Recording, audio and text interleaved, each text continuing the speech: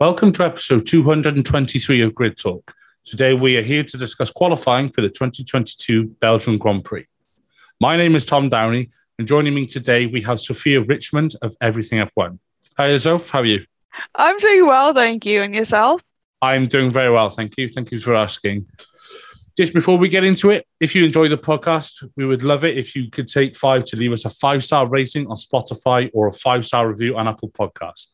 If you do, you'll be automatically entered into a monthly draw to win a Grid Talk t-shirt from our champion range of merch. Also, if you're one of the 72% of people who aren't yet subscribed to the channel, please consider helping us out with a like and a subscribe. Right, let's get into it. So, qualifying for Belgium 2022. Wow. Yeah. I mean, it's a great way to start the season back again with stuff that's coming out even before we even have qualifying or even before the race. Obviously, all the penalties that are going to be taking place and how much that has messed up qualifying positions for some people and some teams that do need the points. But to be fair, it's the best track to probably do it, given how easy it is to overtake here in Spa and how the track's more easier compared to like Monza, Zandvoort, Singapore. Imagine starting back at the grid in Singapore. Well, yeah, I just don't think you'd have much hope, really. I mean, there'll be a guaranteed safety car, but that's about it in Singapore. But yes, just to give you a quick rundown, Sophia and I, just before we started the podcast, we were working out to the best of our knowledge how the grid is going to line up for tomorrow. So this is the order that, as far as we can tell, the drivers will be starting tomorrow. So P1 will be Carlos Sainz. Alongside him will be Sergio Perez. Then on the second row, we have Fernando Alonso and Lewis Hamilton. That should be interesting. And then behind them, we have some of the Twitch boys in George Russell and Alex Albon. Then behind them, we have the ousted Daniel Ricciardo alongside fellow Red Bull reject Pierre Gasly. And then rounding up the top 10, we have the two Aston Martin drivers who, by some stroke of luck, have ended up in Q3. Well, not really, but they did, in Lance Stroll and Sebastian Vettel. Behind them, defying all logic, is Nicholas Latifi, a.k.a. the GOAT, alongside Kevin Magnussen. Then behind them, we have the last of the non-penalty drivers with Yuki Tsunoda. And alongside Tsunoda is the first of the penalty drivers in Valtteri Bottas, who's taking some new engine components. Then behind them, starting alongside each other, we have the championship protagonists. Max Verstappen starting P15 alongside Charles Leclerc starting P16, who once again suffered from some questionable Ferrari strategy. Then on the second to last row, we have Esteban Ocon starting P17, who actually had a very good Q3, which we'll get into. Alongside him, Lando Norris, again, outdoing Danny Rick, not hard these days. And then on the back row, we have Zhou Guanyu, and then last but not least, Mick Schumacher. So that's also the order in which we're going to talk about them today. So first of all, let's start with Carlos Sainz, Soph. Yeah, weird. Yeah, do you know, that's a very good word to describe it. That last lap he did, he was very scruffy. You know, he hit the gravel. He was, he wasn't making up any time. He lifted going into the Eau Rouge Radion section. It was just an odd lap. And then also the support that he was getting from Charles as well. That strategy, putting Charles on new soft tires and saying it was a mistake on radio, Matthias saying it was a mistake. It did help in that run for Sainz, but obviously not for the final one that he was trying to push for. But what? Like, just don't get it. Like, I mean, we can already check off a Ferrari strategy blunder on the second part of the season of the season for F1, but it's just confusing. Like, it was good giving the support that he's needed because obviously we know that Charles was taking the penalty anyway, so getting the support and trying to have Sainz as high as possible, which inadvertently has made him take pole position, it's worked out well. But at the time of it, when it was happening, it was like, it's like putting the hard tires on in Hungary all over again. Like, why? Yeah, well, I think we know what Ferrari have been doing over the summer break. They've been perfecting their strategy blunders because we haven't even got into the race and they've already messed up. But yeah, it's a pole, but not a pole for Carlos Sainz tomorrow. I mean, he didn't officially get pole, but he starts P1, so so he'll be. I wonder if Ferrari will try inventing again now that their second driver is starting at the front. Who knows, eh? But alongside him, a man who I thought was going to take the net pole position. I was hoping he was going to take net pole position, but he didn't. Sergio Perez, bit of a weird day for him.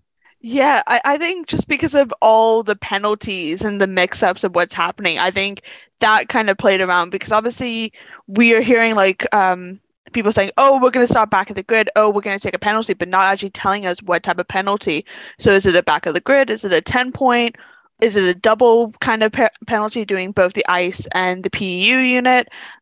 We just never know. So I think that just added so much uncertainty. So big shout out to the strategists as well to figure out what's actually going on and what's probably the best outcome for the team, and then also for those drivers who are in contention for the championship.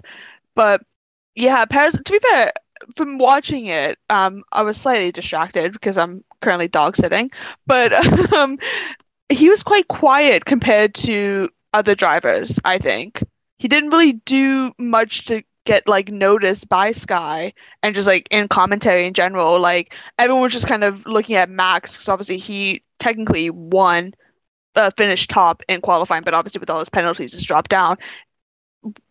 I don't get it. But yeah, Perez, it's good starting. It's good for Red Bull for the points that they needed for the constructors. Is he really in content still for the championship? I don't think so, but it's good to get the points that's needed, given that Max is starting towards the back. But again, this is a track that you can overtake quite easily. So do we think we're going to see a double Red Bull points, not podium points? Oh, I think a double Red Bull points is certainly on the cards. And, if anybody's going to work their way through the field this year, it's going to be Max, to be fair. Mm-hmm. But it's interesting what you said about Perez almost not being noticed by the commentary. It's I think maybe that was a good thing, because he was just trying to get the job done, and he did a decent job, obviously. But like we've just said, it was solid but not spectacular. But the only bit we heard from him was at the end of qualifying, when he sounded almost disappointed to finish P3. So it's Perez, I think, would be an interesting one to watch tomorrow. He'll probably go full tire whisperer and probably drive the whole race on a set of softs or something. Who knows? Oh, tire management king! I know, absolutely. Yeah, he's absolute Perez king. Yeah, and then starting behind him, we'll talk about these two together, because I think this might be quite interesting. We have the age-old pairing, quite literally. It's the Grandi Club of F1, Fernando Alonso and Lewis Hamilton. Oh, bring back McLaren all over again. I know, yeah. Do you think we'll see some sparks between them tomorrow? I don't know, because with Alonso, for those that have stayed away during the break, Alonso's announced that he has moved to Aston Martin, and that's kind of created a knock-on effect to what is going on with driver contracts in this silly season break, and even now to the second half. I think he's going to get his elbows out, and he's willing to push it to the limit. To be fair, I can see maybe even in the podium position, I think contention, which I think that's my bold prediction if I had to do one myself. But I think Alonso is going to do well. I think going into the first corners, I think Alonso and Hamilton are going to go wheel to wheel, but I do think Hamilton will take over Alonso, but then Alonso will make it up later on in the race. Do you think Alonso will almost sort of subconsciously let him by, and then maybe as they come down the back straight, the camel straight, he might think, I got DRS, and then go he, and then try and get past him into turn 5. I could see Alonso doing that, and knowing Alonso, he will pull the car out dramatically with sparks flying, and he'll lock up into turn 5, push Hamilton wide, and then shout karma down the radio, a la 2016 with Julian Palmer. So yeah, it was on paper, it looks like a improved performance for Hamilton this weekend, but there still seems to be quite a pace deficit between them and the top of the field, especially the Red Bulls. If you look at sort of where they were, I mean, it's easy to compare to last year, but we can't compare to last year because the cars are completely different. So Hamilton, I mean, he's ahead of his teammate, and George has been incredibly consistent this year and has had some very good, obviously got pole position last time out in Hungary.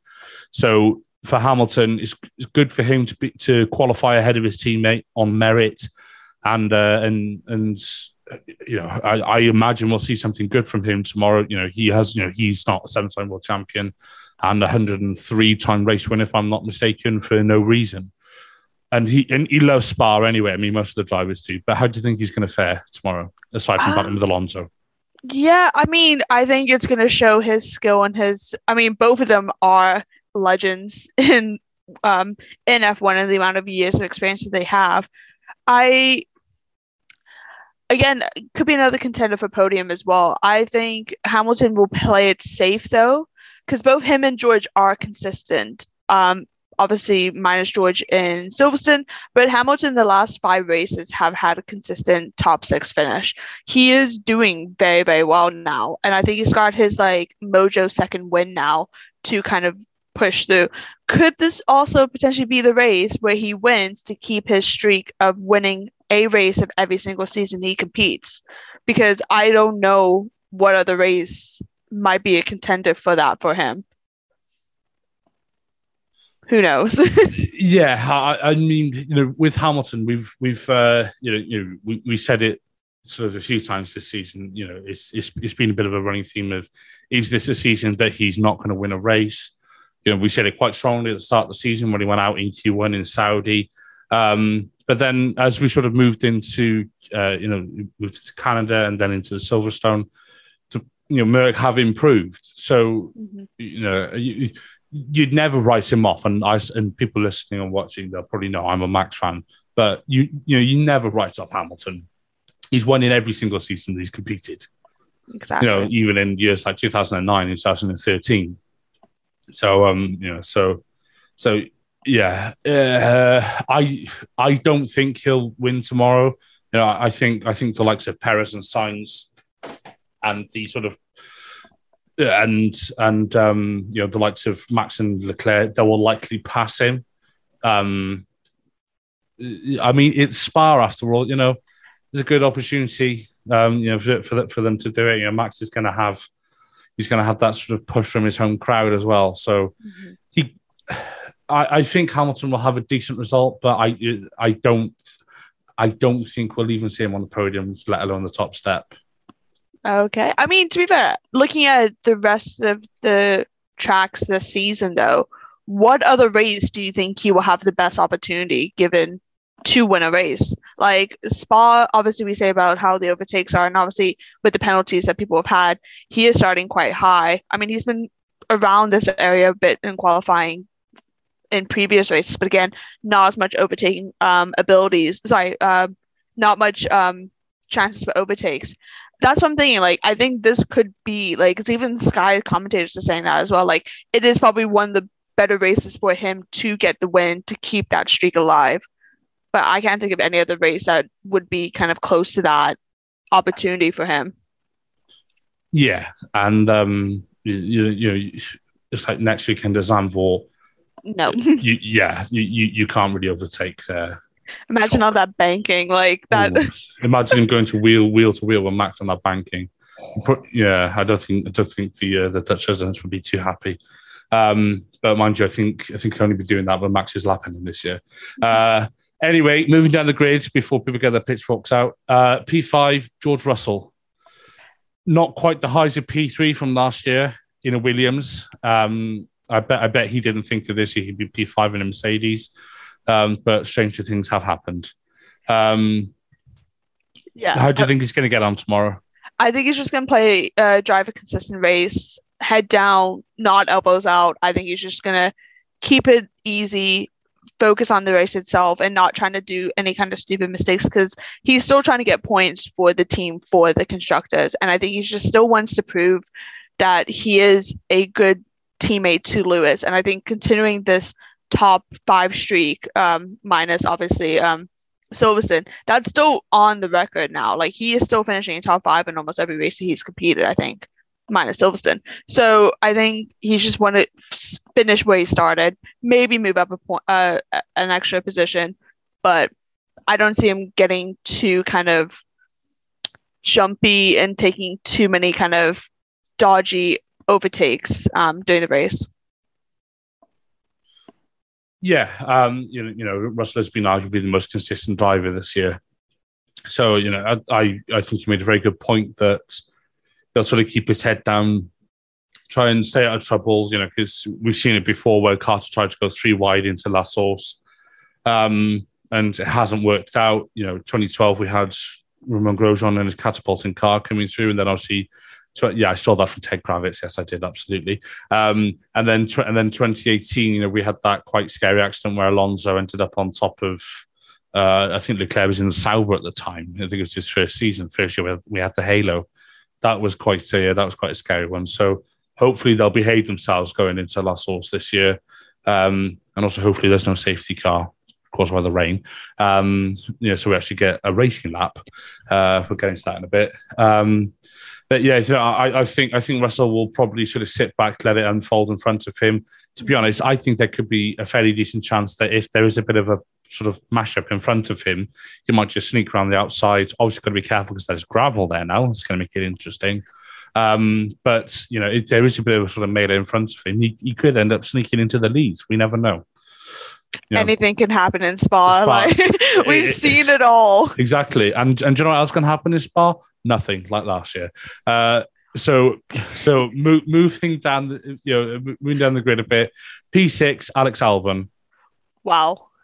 Absolutely. Finally, he got into Q3 on merit. I just want to say he got into Q3.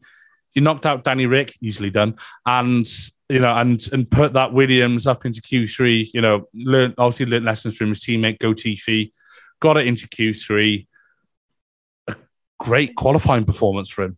Yeah, he is finally the last driver because he was the only driver coming into Spa that's not made it into Q3 by merit. So perfect for him. I think it proves as well how the cars are this season as well. We wanted close racing. We wanted close kind of battling, even without a race taking place, but just even like the times and the numbers, they are quite close.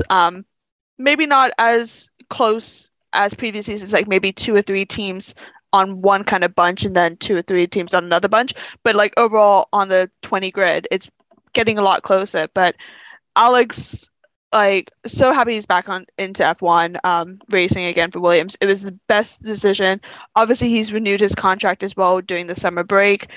Best decision Williams will ever do for this season. I think there's also another maybe decision of somebody leaving that might be the best decision as well. But yeah, I really hope he can still stay in the points and not have any issues. We don't know how Williams is because we've never really seen a Williams minus George in that 2 laps that took place last year up in the front in Spa recently. So we'll see. I really would like to see him keep his points, stay in 6th or 7th, but not drop down because he is doing so well in that car this season. Absolutely, yeah. He deserves to be in Q3. He's been working hard this year. He's got points anyway, and it's nice to see him get the 1 lap pace out the car as well, which it does appear is somewhat there. So Williams have obviously made some aero upgrades, and Albon is settling into that team nicely. I also agree with you that I think that's the best decision Williams have made, getting him on a multi-year deal. I guess it just happens in F2. I don't think we'll see him perhaps sort of like move up the field as such, but if he sort of like stays roughly where he is, get some good points for the team, I think that'll be good. I'll tell you what else I think will play into his hands a bit is he obviously has history of racing for the fields when he was with Red Bull. Now I know obviously it's a different era of car, all the rest of it, but he's got some experience of being up there in the field anyway. So hopefully that will sort of play to his strengths a bit. And to be fair, it's not the first time he started sort of like this high up the grid, because he had it a bit when he was at Red Bull for that sort of season and a half. So hopefully it will help him. Yeah, I hope so. But I mean, it's a Red Bull. You're comparing a Red Bull to a Williams as well, though. That's a bit of a... Yes. Okay. Yeah, I am. But I'm also... I'm also sort of thinking, he's got the experience of when he was there. It's not so much about the car; it's the fact that he's been in that position. Yeah. Who knows? He might absolutely stuff it. We'll see.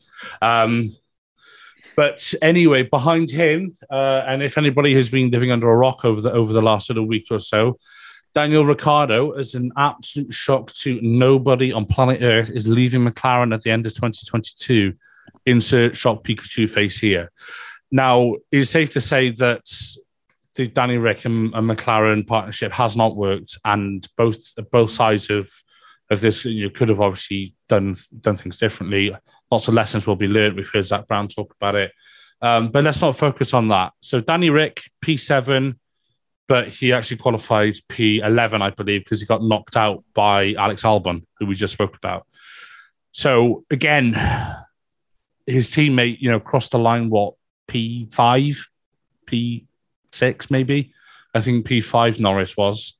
And yet again, Danny Rick, he was out in Q2.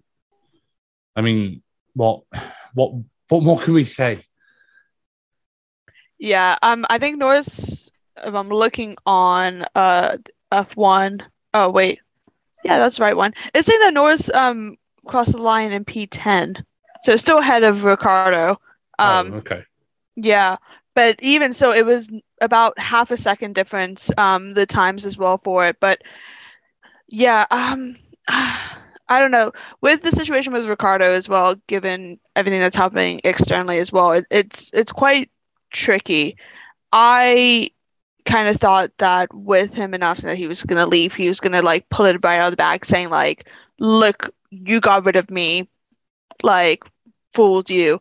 But that wasn't the case at all. And I don't know, seeing him in interviews as well, he just seems so down. Like, he keeps on saying it's mutual, but we all know it's probably not mutual, given how his track record's been for the 2 years. I don't know. I hope he can find a seat maybe next year. But yeah, his qualifying was just not up to pace from what we know. And Christian Horner was talking so much about him with the Sky team, saying like how different he is compared to how he was in Red Bull. I think the worst decision was him leaving Red Bull to go to Renault. He probably should have stayed, but he just did that for a better contract, which, fair enough, a driver can do that, but that literally started a downward spiral for him in his performance. And I mean, to be fair, he got 21 million, so not bad payout. But if he doesn't have a seat next year, it's going to be quite tough. And we'll see how the board chooses which contract is more valid for Piastri, because that'll have an effect on where Daniel could go. Because he said he would go back to Alpine. But qualifying just... Will Alpine want to by this point? That's the question. Because he's not the driver he was.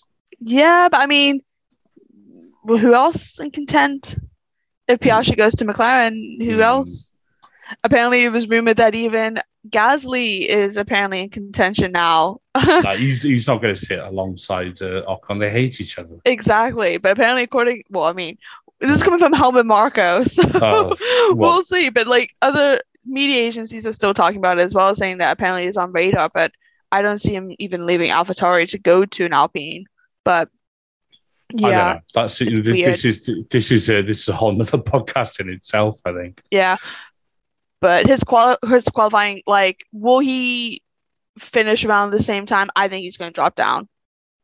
I think it's a given that he's going to drop down the grid. I think he'll go out of points. That's how much of a drop down I'm betting on. Yeah, he just hasn't got the pace, or he just hasn't got this. Yeah, the pace, the speed, or the confidence in the car. So he's I just can't see him holding his position, let alone making up positions. But anyway, I think we've probably ribbed Danny Rick enough this season and last season. Behind him, fellow ex-Red Bull alumni Pierre Gasly, P8, as obviously we've just spoken about. Decent showing from him. He's had a bit of a topsy-turvy season this season, but it was a much improved performance from him today. I thought bit unlucky to miss out on Q3, but obviously didn't quite have the pace. But starts P8. How do you think he's going to fare tomorrow? If we take how he has been this season, he is going to have an incident in the first turn or within the first lap. You hear his name saying going wheel to wheel with another driver, or there's been contact by Gasly. I'm still sticking by that. That is going to happen again at Spa tomorrow. But I don't know how much it will be, but I think he's getting better. I don't know, maybe it's because obviously the talk about AlphaTauri has re-signed him and such, but he's just kind of changed, and I'm hoping that the break as well has done him justice to kind of reset and refocus for the second half of the season, because we do see drivers come back after the break and pretty much 180 on the skills and abilities and the confidence they have in the car. So I'm hoping that's the case with Gasly, because like you said, he's just not had the best season, given that we were expecting so much from him at the start of the season, and he's not achieved any of that. Yeah, I mean, if we look at Gasly from last season, his stock was probably the highest it's ever been in F1, and now he's not forgotten about, but he's not the first driver on everybody's lips anymore, which is a bit of a shame. Obviously, always going to be Spa now. Is always going to be quite an emotional weekend for him, because obviously it was 3 years ago today that he lost his best friend in the F2 feature race. Mm-hmm. And yeah, that's always going to be on his mind, I'd imagine, as we come into Spa. Hopefully he'll take that emotion, that energy, and put that into his race, like he did in 2019 after he'd been dropped by Red Bull, because he actually drove a pretty decent race for Toro Rosso that weekend. So Gasly, good qualifying. I hope he can stay in the points, and more to the point, I hope he can stay ahead of P9's James Bond Jr. enemy-esque. I was going to say Lawrence Stroll. No, you can get him in his ego in the car. P9 Lance Stroll. Even though he crossed the line something like P14, I think he was. Mm-hmm. I can't remember anymore because I haven't got it next. Yeah, P14. He was. I thought so, because I remember hearing that he was P14, and it sounded like he was almost laughing. Did you hear that team radio when his engineer told him? He was like, "Oh, okay, Dad." It's like, bro, that's not how you react to having a pretty dismal qualifying. But I don't know if it's maybe because he did finish P14, not that far off from where it ended. It was half a second or so from Norris, who finished in P10. I think it's also maybe he was thinking, oh, there's a lot of drivers ahead of me that are going to go back to the grid. So while, yeah, it was not the best finish P14, I know I'm going to make up a few positions for the actual race.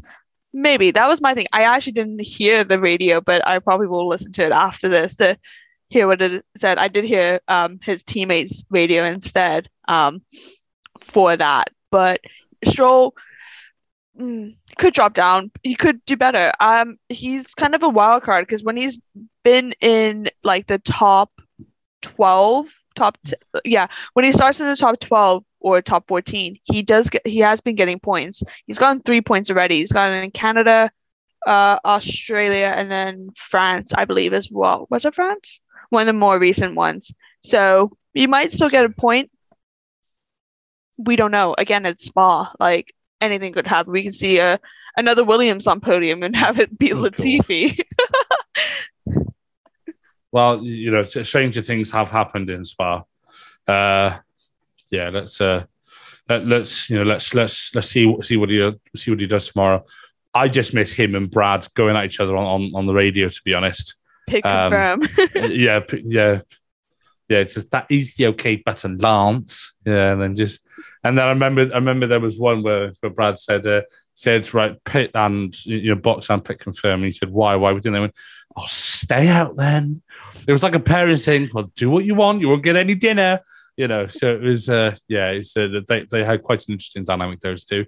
But ahead of Stroll was the man who was definitely in the twilight of his F1 career, and obviously only has a handful left. I think we're down to single digits for him now. Four-time world champion Sebastian Vettel. Again, heartbreaking. Yes, just seeing him go out, and then I think I put in the Slack chat, he just sounds done with F1. It's just like, he crossed the line, and then he was just, he was knocked out, and it was just like, you could hear he's just gutted, and he's just talk about a fall from grace. I think it's safe to say that last year at Ferrari ruined him, and he's a shadow of his former self. Like 0.002, like that is absolutely crazy. Because you could hear he put his all into that last lap, and like the laps that he was doing, and he was trying to get the positions. And then to go out, and it's not the first time he has gone out with that small of a difference as well between Q2 and Q3, or even Q1 to Q2. He's done that a handful of times this season already. And his radio was just heartbreaking. Like some of the things that we see on social media recently when Seb was announcing was like about how he's telling fans like go for Mick, like support Mick. Like he's just completely done, and it's heartbreaking given that he has had such a great career in F1, and to kind of finish it this kind of way, it is quite sad. I'm hoping maybe get some more points, just keep on getting points. I don't think he will get a podium for these last few races unless something magical happens, but like if he can just continue keeping some points and supporting the team as he can, I think that'll probably be a better way to end his career at the end of the season. Yeah, I think it's safe to say that that Seb is just winding down to his last few races now. It's a shame to see him go in the way that he's going, and I hope that other drivers don't go this way vis-a-vis Hamilton. I hope that they can sort of go out, as I say, not with dignity, that sounds wrong, but go out before their hand is semi-forced. Pull a Nico, just retire. Yeah, exactly. Yeah. I think that's the best situation you can ever do, is let you win and then just be like, nah, I'm done, I'm out. Yeah, just ultimate mic drop.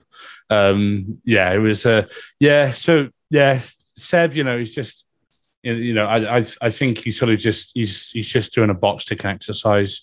He's obviously got his mind and his attention and his energy is now slowly being focused on his post F1 life. So I wouldn't be surprised if we see him back on the grid next year as a mentor to Mick Schumacher. I really wouldn't be surprised. Yeah. If he has a spot, because it's still not confirmed as well. That's when Crofty asked Gunter Steiner on the pit wall said, what about the second seat? And then Gunter being very coy there. Yeah. No, I do think we'll see Mick on the grid next year, and I think wherever Mick goes, Seb will be there to mentor him. Probably not every week, because obviously Seb's got 2 or 3 young kids, and he's got a family, and he's been doing this since 2006? Is it 2006, 2007? It was midway through 2006 with Williams, wasn't it? Yeah. Williams BMW, I think. I don't know. I wasn't very old. Same. I was older than you. So, So the point is, he's been in F1 an awfully long time, and he's moving on to pastures new. But it's just a bit of a shame, I think, to see the way he's going. But it paves the way for the absolute GOAT of F1, Nicholas Latifi, who starts P11 to side through the field and take a stunning victory tomorrow. I mean, to be fair, he's close enough to get points because he is the only driver, minus obviously Hulkenberg, to not have points this season. So it is possible. God forbid if it's raining as well. We know how good the Williams are in the wet. We've seen it in free practice back in Hungary, and then when it went dry, it just completely went downhill in qualifying. But we know for some reason Williams love the wet races and wet tracks and everything. But yeah, Latifi, I mean, he didn't really do well in actual qualifying because a lot of it's not on his own merit, but he is contending for points. I think if he gets more than a single point, that's going to be quite an interesting one. If he finishes top 5, that will be like social media will lose their head. Like they already lost their head in If Latifi finishes top 5, I'll shave my head. Bet it's not. No, it's live done. It's live done. Oh god. I'm gonna drive over to Belgium tonight and just stab his tires or something. I can't fly over. Yeah, I can't lose this. But yeah, he can get a few points, I think. But we'll see. I think he can get at least 1 or 2 points. I think it also will be good given that he has had a weird season. Obviously, there's rumors circulating about his contract as well, and I think getting the points and kind of performing the second half of the season, I think, will be kind of a good way to end off if he was to finish at the end of the season. Yeah, and I know we joke about the Chiefs and all the rest of it, but it is nice to see him up there. I know it's not of his own merit, but if he'd have crossed the line plumb last, he'd be like P13, and he's P. Okay, yeah. When you say it like that, it doesn't sound great, but the point is, he's on the cusp of getting points. So, I want to see him get a point because just one. Yeah, just the one. Yeah, certainly not any more than 5th place, please, Nikki. It's I'll have to go and buy a razor soon. But yeah, he's a nice guy. But being a nice guy doesn't necessarily mean you're a good driver. Hopefully not good enough to finish 5th anyway. So I just want to see him get a point because I'm hoping that it'll sort of like give him a bit of a sort of kickstart. And I don't think it'll be enough to save his seat. I think that seat is, I think he's on borrowed time, especially as Williams said that they don't need the Latifi investment. So yeah, it'll be interesting to see what happens. But he might already know. We don't know. So he just needs to go out and enjoy himself, I think. Someone who didn't enjoy themselves, Kevin Magnussen, pretty disappointing quali. Oh God, obviously Gunther is on the pit wall for Sky this weekend, and what he was talking about before qualifying was like, yeah, we're gonna make sure that Kevin's quite high because obviously we know Mick's at the back of the grid. We're gonna try to do everything that we can to help Kevin Magnussen, and he literally gets out in Q1, sorry, the first one. Confusing and heartbreaking. I don't know what the reason was. Like, I don't know if there was like an engine situation or a mechanical issue, but like, it's not something that we're used to seeing from Kevin this season. Normally we see him like close to the top 10 more than anything else. So I don't know what just happened. But yeah, it was heartbreaking, like literally after Q1, going back to Gunther, and you just see his face is just completely dropped because obviously he was so excited to try to get Kevin as high as possible and kind of supporting him, and then out in Q1. Yeah, it was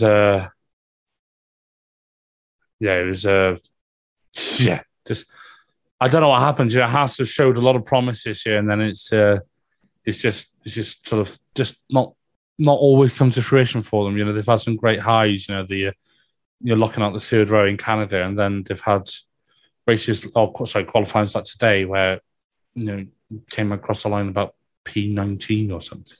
It doesn't make sense. It doesn't, does it? Because the first race back, we finished P5, I think, and it's sort of like what's happened. Yeah. So And I think Haas has also upgrades as well. I think they've kind of come into some of the upgrades. So I don't know if it was, I mean, it's obviously you got some upgrades on Mix as well, but I think Kevin has some upgrades as well. But I just don't get it. Like, we know how good Kevin is. We've seen him this season and previous seasons that he is like saving Haas this season, I think. And obviously with his multi-year contract, we're going to see a lot more next season than the years after. But it was a weird one. Like I said, like we were expecting him to finish like towards like closest to the top 10, and then he's out P19, and by a big margin as well on time. I just don't know. Like Haas was so confident in Kevin, and then to see that just doesn't make sense. Yeah, it's just he'll be disappointed. Gunter will be disappointed. So it was P18 that came up, and I've just found the Haas social media post, which is I think it's safe to say is very disappointing for them. But moving down the grids, we have the last of the non-penalty drivers, which has a lot that are only down to P13. Yuki Tsunoda, bit of a dismal quality for him. Just I forgot he was there. No word of a lie. When Sophia and I were trying to work out all the driver who finished where, we forgot about Yuki. It was only because I went through and counted and numbered it in Microsoft Word that I realized we've forgotten a driver. That's how nondescript Yuki was today. Yeah, I mean, he was just quiet, like no spin outs, no hits, no nothing. So that's fine. Like that's good day for Yuki. It was just quiet. Obviously getting out P19 in qualifying. Will we see him move up? Maybe. Will we see him maybe spin out? Maybe. Who knows? I think he just needs to have a quiet, because he's also one of the other drivers that doesn't have a contract for next season as well. He needs to start pulling out the results and getting some of the results out, and hopefully starting a little bit higher up on the grid for tomorrow. He's probably going to be able to. Yeah, I mean, Yuki, I've got to be honest, I don't really have an awful lot to say about him. He just needs to get his head down and just, if he just keeps it, just keep his head down and drive. If he keeps it pointing in the right direction for the whole race, that's good for him. Mm-hmm. But I think he'll have to be looking over his shoulder as well, with the likes of Liam Lawson obviously taking part in FP1, and people like Felipe Drugovich or maybe Johan Daruvula.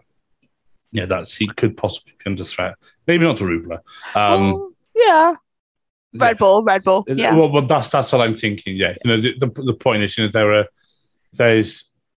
there are several drivers who may well be looking at that AlphaTauri seat. So so he needs a couple of clean weekends. So starting alongside him is the resident barista, Valtteri Bottas. He qualified P20, which is the first time since, I believe, Monaco 2015, when he was still with Williams, that he got knocked out in Q1. Now, let's caveat this a bit and say, certainly I'm going to caveat this and say, I wonder if he didn't necessarily put too much into it because he knew he was getting lots of engine penalties. So I wouldn't be surprised. I just watched that F2 crash. That's going to hurt for Logan Sargent. I would not be surprised if Bottas almost sort of just did it as a box ticking exercise, where where he went out, he got within the 107% time, because obviously they'll have to get granted permission, and he's still starting P14 as opposed to back of the grid, which is the other 6 drivers that we'll get into in a moment. So what are your thoughts on Bottas? Do you agree with me? Do you disagree? I 100% agree. Earlier on Grid Talk, I said big shout out to the strategist to kind of figure out what's probably the best outcome. I think that is probably one of the best strategies for the qualifying for any of the drivers for today, because while they know that he was going to take the penalty, he tick the boxes, but then still wound up doing very well with the starting grid of P14. I think it could be good in points, maybe. I think he's doing so well for Alpha as well. He's kind of got into his own kind of chair position and kind of taken control of a team, which is what I think he would never have been able to do in Mercedes. Obviously, they say there's no 1 and 2, but we all know there is a 1 and 2. Alfa Romeo, there is a 1 and 2, given that it's Zhou's first year and such. But he's just doing so well and performing so well and giving what Alpha needed as well. They needed some points. They needed some good battling with other drivers and other constructors, and that's exactly what it is. And yeah, Bottas' strategy today was perfect, I think. Yeah. I think I think you actually hit the nail on the head. And I'm not just saying that because you agreed with me. I think if there weren't any other engine penalties, and I think if it was just him, I think perhaps he would have just done an installation lap and that being that. Although it wouldn't have really mattered as such anyway. So. It depends on if it was a back-out grid penalty or a 10-place grid penalty. I think his was a 25-place grid penalty. I read. Oh, because it's a double. Because I think Alfa just gone have it all, and they just put fresh. They've obviously done multiple components for it to be 25 place because that's probably a 10 and a 15 for what ice and maybe turbo and control electronics. I don't know. I haven't read the F1 notes on. I haven't read the FIA release on it yet. Yeah, nothing's been released. But I mean, with both Alphas as well, both of them having penalties, I think it was given how this season they have had so many engine problems, so many mechanical problems, not just for one driver, but for both drivers. Yeah. To be fair, we've never actually. I don't think we've had a double Alpha DNF though this season, which is surprising. No, I think you're correct. I know we've obviously had some Ferrari. It's always one or the other. Yeah, but you're absolutely right in that the Ferrari power unit is definitely, whilst it's obviously pretty powerful, it's not perhaps that reliable, and it's been the Achilles heel for the team, which is a shame because the team has certainly been much improved this year. I've been impressed with both drivers. Bottas, I've always liked him, and thought he was a bit hard done by sometimes at Mercedes. So it's nice to see him. Looking relaxed, looking happy. Probably because he's got a multi-year deal.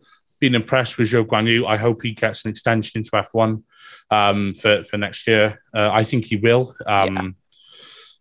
His performance and his funding, those two, is what you need for a driver, and he's done exactly that. Yeah, you're absolutely right. He's done exactly that, and he's just been unlucky with reliability, I'd say. Mm-hmm.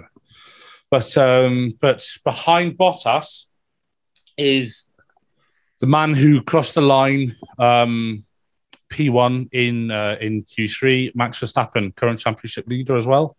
Mm-hmm. Just putting that out there. By 80 points and counting. God. There we go. There it is. Yes. So, yeah, Max, you can't really argue that he had a great qualifying.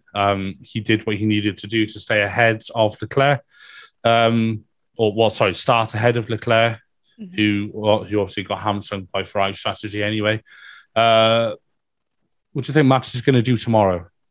Send it. Absolutely send it. I mean, we've seen before him making up positions, starting slightly back in other races. Again, Spa, easy track to, well, not easy. It's one of the easier tracks to overtake and have opportunities to overtake. And given how powerful the DRS is this season as well, I mean, we said earlier today probably, I can see a Red Bull double points. Maybe not a double podium. That I feel like if someone was to put a bet on that, that would be a great return if that was to happen. But I see Max going into the points tomorrow. Where the points? No idea. Maybe top 5. Who knows? But he's just going to go elbows out, overtake when he can. Yeah. I want to see, to be fair, after the end of the race, who did the most overtakes and also how many overtakes per lap as well. Because sometimes you have some drivers that do two overtakes in one single lap with 3 overtakes sometimes. That would be kind of a cool thing to pull up and see for tomorrow. No, absolutely. Yeah, I think it is safe to say that Max is going to absolutely send it tomorrow. He's not going to hang around. He's going to do his best to keep Leclerc behind him. And I again agree with you. So I think it's a given to say that he's going to end up in the points. I don't think he'll be on the podium. I think it'll just be too much to ask, especially with some of the drivers in front of him. But stranger things have happened. Look at Hungary when he started 10th. So and obviously look at some of the drives that people have done from back in the grid. I'm thinking Hamilton, Brazil last year. It's a good example. Perez, Bahrain. Exactly. Sakhir 2020 was down to plumb last in the first lap, and then went on to sensationally win. He's maiden win. Anything's possible. Yeah, anything's possible with Max, and now that he's not as hot-headed as he once was, he'll play the long game, I think. Mm-hmm. Definitely. But so moving on to his championship rival for this year, Charles Leclerc. I think that's a new record for Ferrari, who haven't even got into the race, and already they've made a mistake. They've put him on the wrong tyre, and then he went out and said, "Oh, what the hell is this?" And Ferrari said, "Oopsie, silly me, teehee," and stay out as well. Yes, stay out. Yeah, don't bother coming in to change, and then bringing him back into pit, fuel, change tires, and send him back out when he didn't even have enough time to. Oh my God, where do we even begin? Go on, Soph. Oh, tell us how you really feel. I feel, oh God, Ferrari's the new Williams when it comes to laughing stocks, I think. And I am sorry and I apologize to the Ferrari fans, but y'all have to agree with this. Like every single race, there has been a strategy blunder of some sort or a Ferrari problem of some sort every single race. Like, call me out if I'm wrong, but I believe I'm quite right on this. I just don't get it. Like the tire strategy, and then also the last lap as well, coming out of the pit lane, literally milliseconds almost by Sainz. They were very close to almost kind of hitting sometimes, and it was just weird. Like I'm saying weird all the time because this is literally how it was for this qualifying. I get some of the timing strategies, but like some of the calls were quite dodgy, and I feel like some of the conversations probably shouldn't have been on the radio, like saying, "Oh, sorry, mistake." It's not a single person's decision on something like this. It's got to go through multiple channels. Any one person could have been like, shouldn't we save these tires for Sunday? I mean, weather says that it might be a little bit wet, maybe intermediates, so you would still need a good pair of soft tires, if not 2, especially new ones as well, because we know how good they are. What? Like, just don't get it. I think, yeah, like I said, tick off Ferrari mess up strategy already for the second half of the season. Yeah. I mean, I don't really have anything to add to that. You seem to be joining on Ferrari, and rightly so. I mean, they're a team that don't know how to win a championship, and things like today. Bear in mind, this is a quality review, not a race review. And today they've just proved that they exactly don't know how to win a race. So I don't, I mean, for me as a match fan, it's brilliant because it's just you'll just take it and run. Why wouldn't you? But one of my best mates, JR, who might be listening to this. Oh, JR. I really pity him because he's a Ferrari fan, and sorry, bro, but this is I'm gonna take the grass this chance with both hands. Yeah.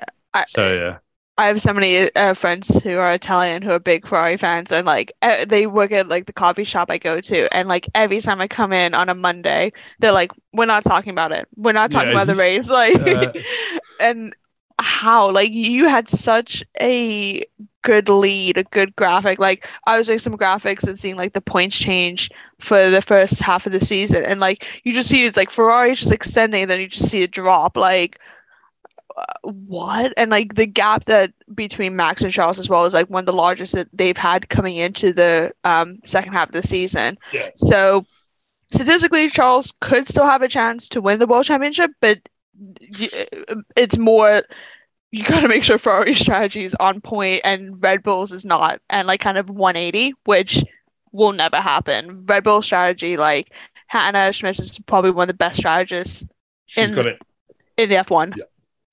She's got it absolutely nailed. Yeah. So I mean, we can go on about this all day, but let's move down the grid to P17.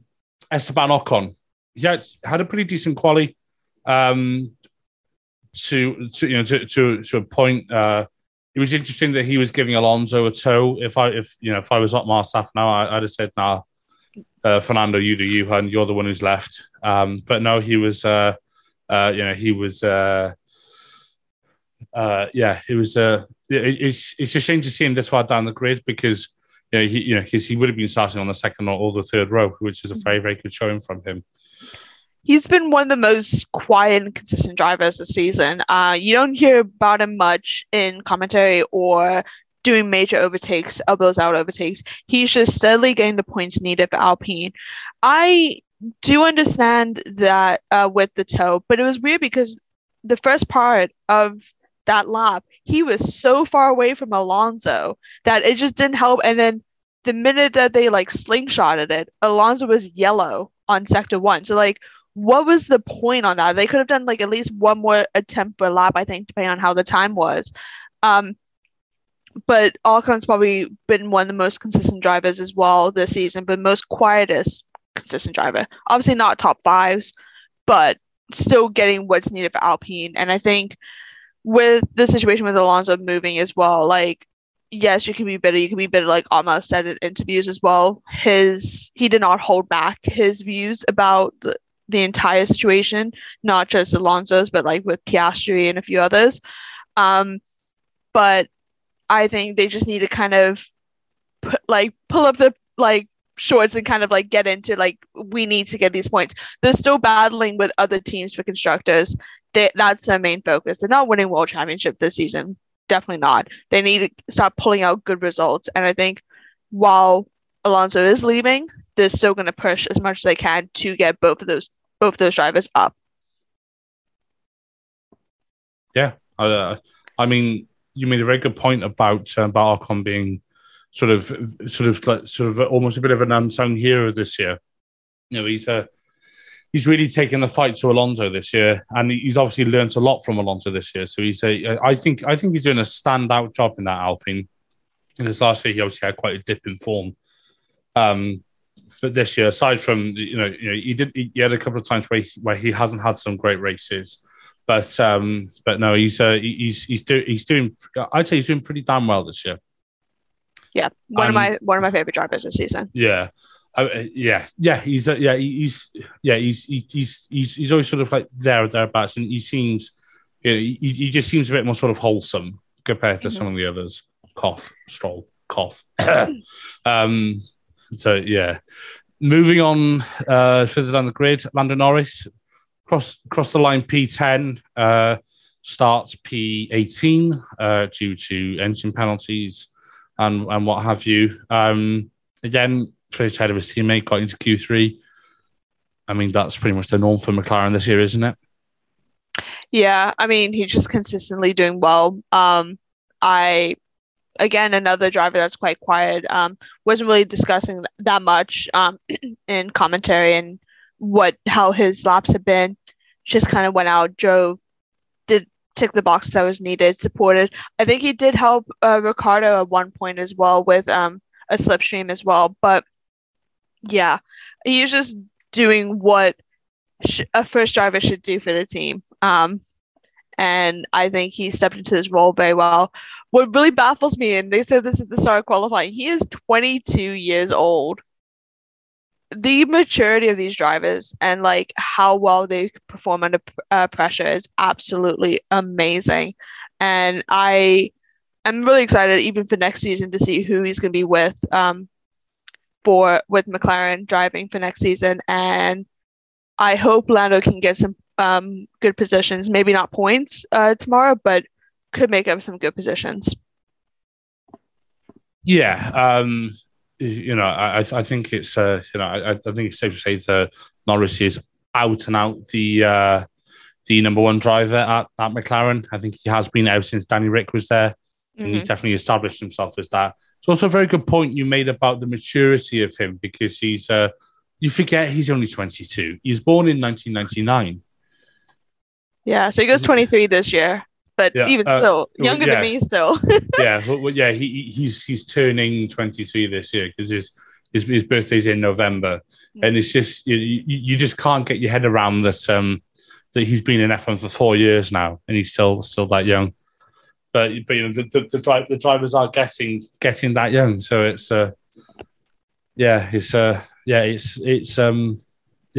good to see Norris and these younger drivers sort of getting the opportunity to lead the teams. There's definitely a sort of a shift in the power, if you like, in F1. Unfortunately, not in the FIA, but that's another story. Not getting into that. And then on the back row, we have this year's rookie Zhou Guanyu. I mean, it's hard to say really, because he's got quite a lot of engine penalties. It's just I'm not even sure where he crossed the line. I think he got into Q2. I could be mistaken. 13. Yeah, I thought. So P13 down to P19 with engine penalties. Not ideal for him, but hopefully we'll see a bit of magic from him tomorrow. Yeah. It was a given that he would have to, with the amount of engine problems he's had this season. We've said that multiple times. Like, he is performing probably one of the best seasons as a rookie driver that I've seen in a while. He has just come out of the bag, and through no fault through his own, he's had these DNFs. Had he not had these DNFs, he would be very, very much closer to where Bottas is in the driver's standing and doing so well for Alpha in the constructors.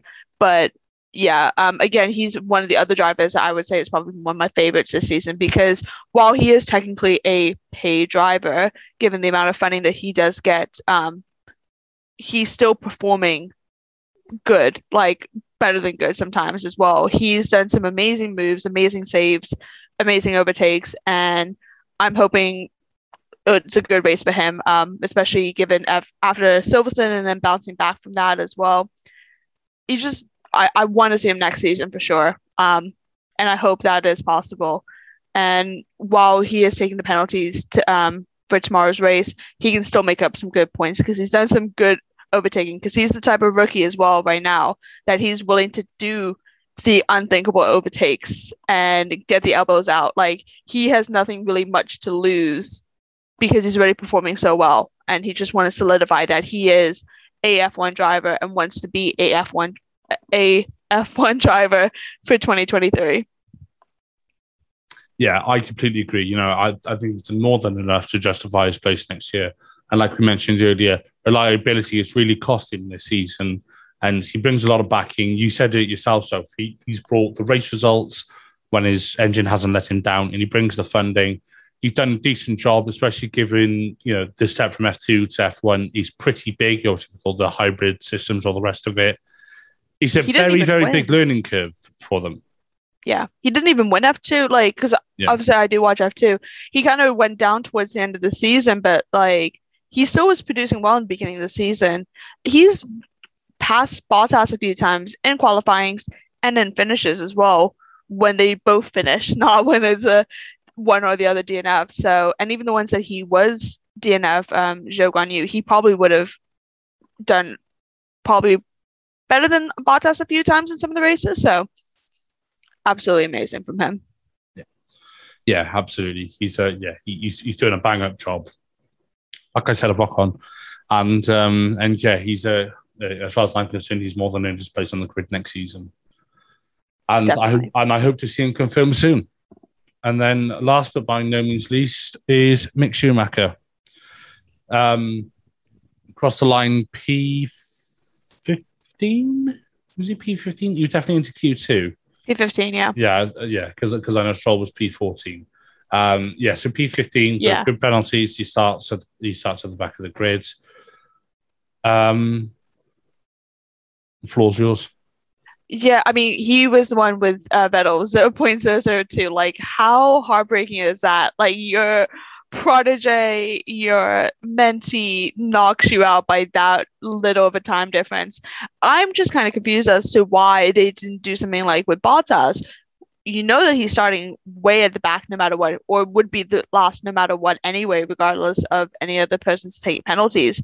Why put him into Q? Like, why push so hard and maybe try to get into Q2? Because it would make a difference. You're using up tires as well. That's probably not needed, leading potentially more to situations where you could have an incident go into the gravel, given the new gravel traps.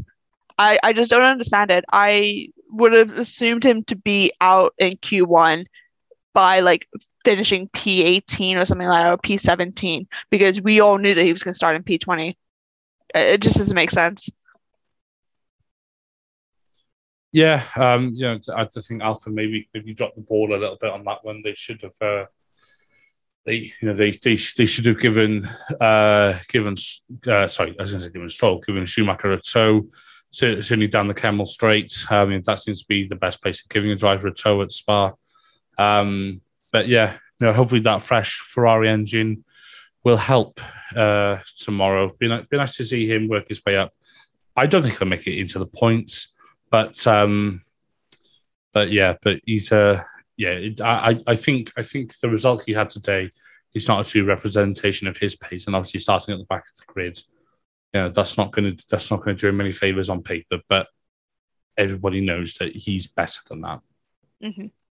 And obviously, again, he's one of the ones that doesn't have a contract right now for 2023. It's still, we've said this multiple times on different podcasts, on like Everything F1 and even on Good Talk, and it's been paused from what we are seeing on media. He's performing well after he got his first points. He is performing well to an extent, but I don't know if it's enough given how well these feeder series drivers are performing as well. Like, Mick won in 2020 the FIA World Formula 2 Championship. He's just not performing like how it is. Obviously, you could say it's the car, it could be the funding, the Haas. Those are other factors as well, but he's just not performing as well. And comparing him to Zhou as well, which I'm not really a fan of comparing, but like Zhou didn't win, but he's still performing well in his rookie year. Mick's taken 2 years to get points. And even then, it's not consistent points, and it's still kind of rookie mistakes that you're not expecting. Yuki has more points than Mick, and they both started the same year. And Yuki didn't even, I think he finished fourth in the constructors, in the drivers' championship in F2, I think, or like definitely not. He was fourth or fifth, I believe. Yeah, exactly. So it's, I would like to still see the Schumacher name go on, and I hope that maybe he can get a position with Haas or maybe with a different team, but it's still looking very unlikely him coming into 2023. He might take a sabbatical. He might take a year out, do like an Alex Albon or Ocon as well. Take a year out and then come back better. Yeah, it could be enforced as well.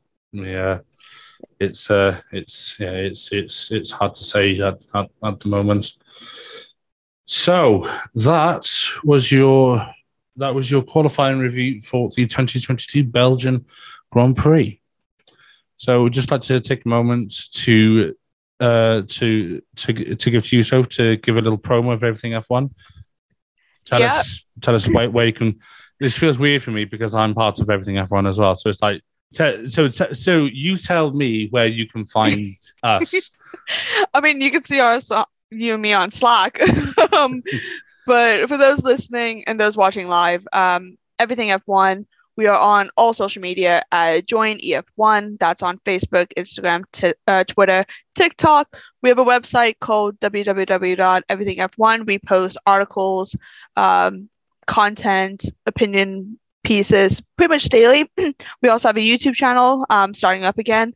We do a podcast that is filmed live every Tuesday night and then is released on Wednesday, and it's on all streaming platforms. If you want to like, subscribe, comment. I believe that's it.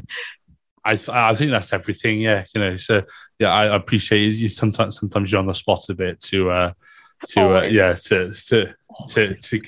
give that kind of thing. And as for Grid Talk, it's available on YouTube, where most episodes are recorded live, as well as Amazon Fire, Spotify, Google Podcasts, Apple Music, Verbal, Omni Studio, and Pocket Cast. My favorite. Just search Formula One Grid Talk for our back catalogue with shows and previews, reactions to qualifying and race results. Please also consider supporting the channel on Patreon so we can get mics, lights, and better recording equipment.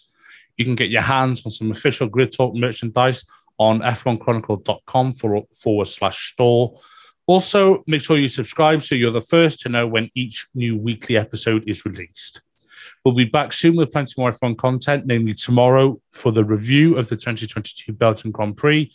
But thank you very much for listening, and goodbye.